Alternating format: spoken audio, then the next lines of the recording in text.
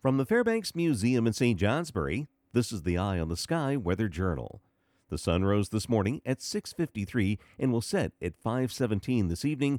Length of the day 10 hours and 24 minutes.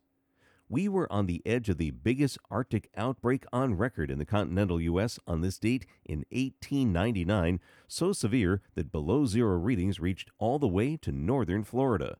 Here, a storm rode the edge of this Arctic cold, producing the Cold Storm of 99 as it was known, with temperatures near zero and 10 to 15 inches of fluffy, powdery snow.